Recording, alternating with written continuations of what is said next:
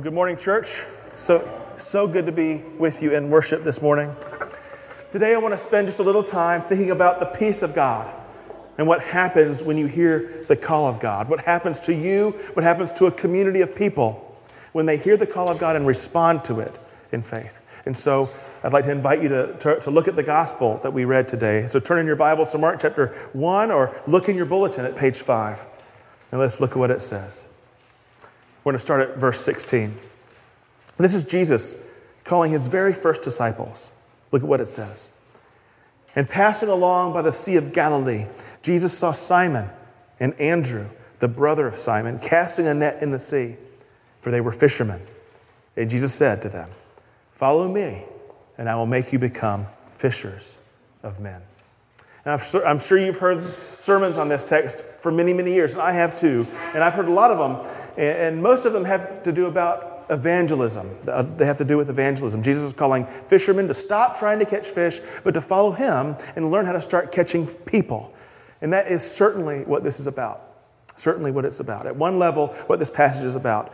God in Christ calling his followers to cast nets to bring people into fellowship with God and with his church, the body of Christ, to become as good at catching people as they were at catching fish.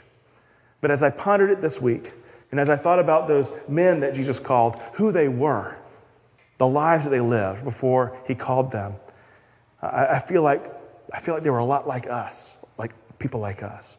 Not exactly like us, obviously, because they lived a long time ago and they made their living catching fish with their hands on the Sea of Galilee. So that's different. Not many of us are doing that for a living today. But what is the same is this. They were living fairly ordinary lives, just going about their work. And really, before Jesus called them, they probably didn't feel like they needed more than they had. They didn't have a lot of advertisements telling them that they needed more than they had. They had all the fish they needed. They could provide for their family. Being a fisherman on the Sea of Galilee wasn't going to make them rich, but the catching of fish was good. They could provide for their needs, and they knew it like second nature. It was a good life. And that's how they are a lot like us. Most of us have what we need, and maybe we feel some discontent from time to time, or maybe we feel it a lot. But things for us in this country are generally okay. But see, Jesus called them. When Jesus called them, they dropped everything to follow him. And I don't think it was because they were looking for adventure or for escape. I mean, here were two brothers, two fishermen doing their work, catching fish, doing a good job of it. That's what their life was about. It was about fish. And here comes Jesus, and he tells them to follow him. And he's not offering them a new way to make a living. He's calling them to a fundamental reorientation of their life. Because before Jesus called them, their life was about fish. But the life that he called them to would be all about people. And when they dropped their nets, they went from making a living to making a life. And that's what following Jesus does to you. I mean, maybe you're an investment banker, and so your world is really about investments and money all day long. But when you become a follower of Jesus, you're changed. And people become so much more important than all the investments and all the money in the world. Maybe you're a developer or a realtor, and your life is all about land and property and sales. But become a follower of Jesus, and he puts all of that into perspective. And other people become the chief concern in your life. It doesn't matter what you are, really. When you are called to follow Jesus, you are being called to a fundamental reorientation of your priorities. And you realize that people, those wonderful and lovable and frustrating and sometimes infuriating things, you realize that they are the only things that are made in the image of God. And so that they are the most important thing in this world. To me, that was the biggest change that Jesus was calling his disciples to live for others, to make other people of supreme importance in their lives. And if you read the Gospels, you see that it took the disciples a long time to get to the place where they actually lived that way.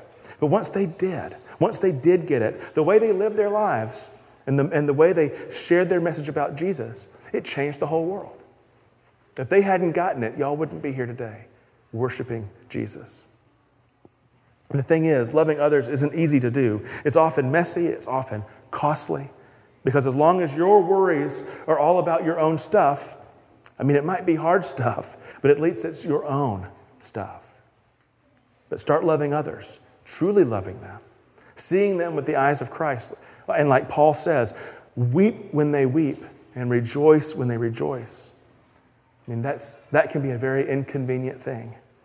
And sometimes it will be hard, almost too difficult for you, but it will always be holy. And the kingdom of heaven will have drawn near in those moments. After Jesus called his disciples, he sent them out to spread the good news of the kingdom. And something he told them to tell the people as they traveled was this. He said, tell them that the kingdom of heaven has come near. And this is profound to me, because think about what he's saying. Think about for a moment. How was the kingdom of heaven going to come near to those people when the disciples were visiting with them? It was simply this. When the followers of Jesus drew near to people, that was when the kingdom of heaven was drawing near to them. The kingdom of heaven, the kingdom of God had come near because God's kingdom people, the followers of Jesus, had come near. And what that tells me is this, that when we are following Jesus, it tells me that wherever we are, when we spend time with people, when we let ourselves love them, and when we begin to weep with them and rejoice with them, the kingdom of heaven is near in those moments. And when you see that that is what is happening, that the kingdom of heaven is breaking in through you, it infuses into every relationship, every interaction, a holiness that so much of the time we miss. We're just not aware of it. But people, what if we were aware of it? What if we were aware that when we go out from this place, we're able to bring the kingdom of heaven near to the people we interact with?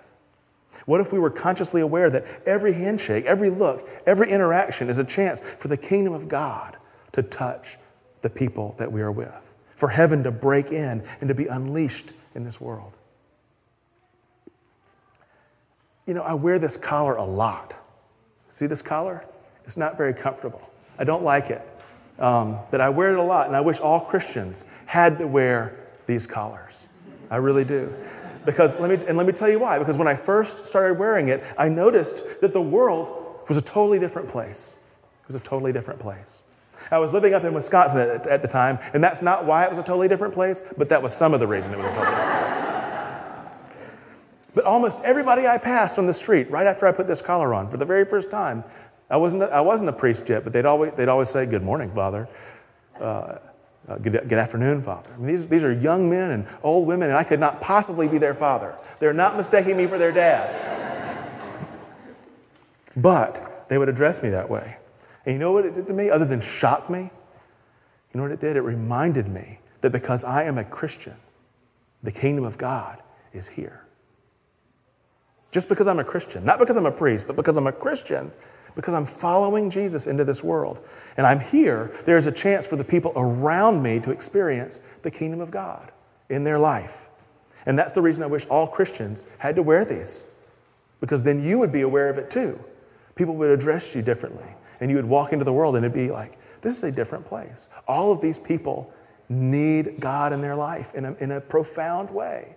And look, here's somebody that knows him because he's wearing this or you're wearing that. Maybe God could use me. Maybe this moment is a moment in which God is at work and I can be available to him. Well, putting on the collar for me made it imperative. I had to be available. I had to be. But even when I'm not wearing the collar, even when I'm out there in incognito mode and nobody knows, I'm still a follower of Jesus, right? And God is still at work, isn't he? And the kingdom of God is still drawing near in me and through me and in you and through you, everywhere you go. We sang a hymn right before I read the gospel this morning, and it's got some very haunting lines in it. I don't know if you were paying attention to it, but it was like, it starts off kind of nice, everything seems good, and then all of a sudden they're dying. They're getting crucified upside down. It's like, why are we singing this? But listen to these words. Actually, you can look at it if you want to hear it, if you want to read it. Top of page 5. They cast their nets in Galilee, just off the hills of brown. Such happy, simple fisherfolk before the Lord came down. Contented, peaceful fishermen before they ever knew the peace of God that filled their hearts brimful and broke them too. Let me just stop. I mean, look what it says. It says that before Jesus came, they were happy. Living their simple lives, they were happy. They didn't know they needed more. They were just fine. And in the next slides, it says that before the peace of God filled their hearts, they were peaceful and content. And it was when God's peace filled them all the way to the brim, it broke them. This is intense. Young John, who trimmed the flapping sail, homeless in Patmos, died. Peter, who hauled the teeming net, head down, was crucified. And now look what happened to them. Once the peace of God filled them, once they knew Jesus, once they answered his call and agreed to follow him, they suffered. And look how they died. This is not a good picture at all. You want to just stop the service and let's go home? Look at the last verse.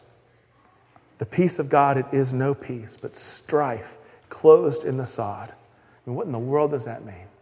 I think we're the sod. I think we're the sod. And that when the peace of God infects us, it gets enclosed in us in a way that makes it so that we cannot not care about the world anymore. The peace of God, it is no peace, but strife closed in the sod. Yet let us pray for but one thing, the marvelous peace of God. This is a haunting hymn because it reminds us that the peace of God is not what the world considers peace. It's not simply absence of trouble, absence of strife.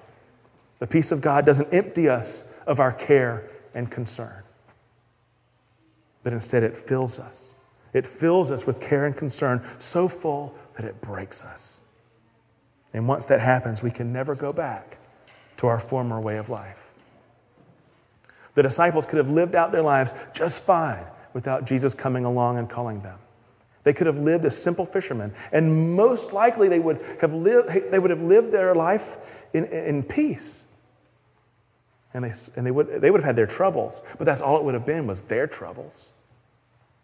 Living along the Sea of Galilee, it's unlikely that they would have suffered very much, and they would almost certainly not have died the way they did.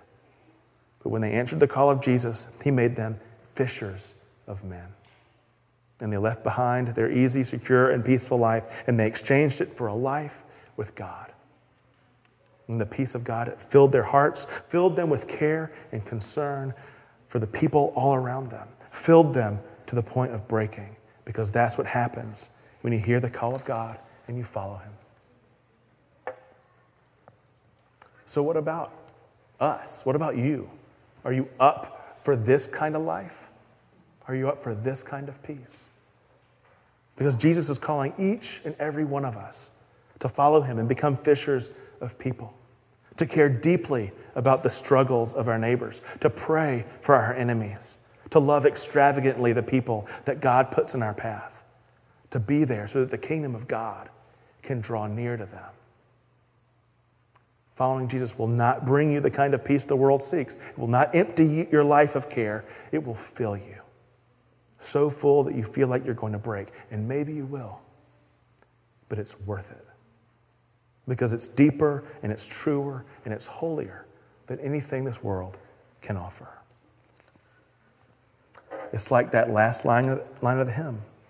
The peace of God, it is no peace, but strife closed in the sod. Yet let us pray for but one thing, the marvelous peace of God. Pray with me.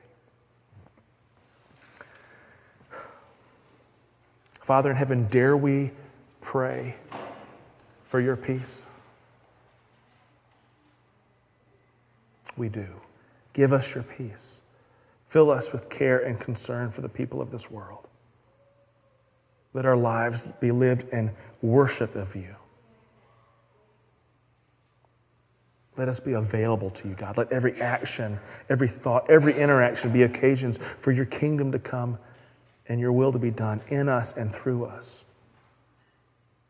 so that all people might know your Son and be welcomed into your kingdom.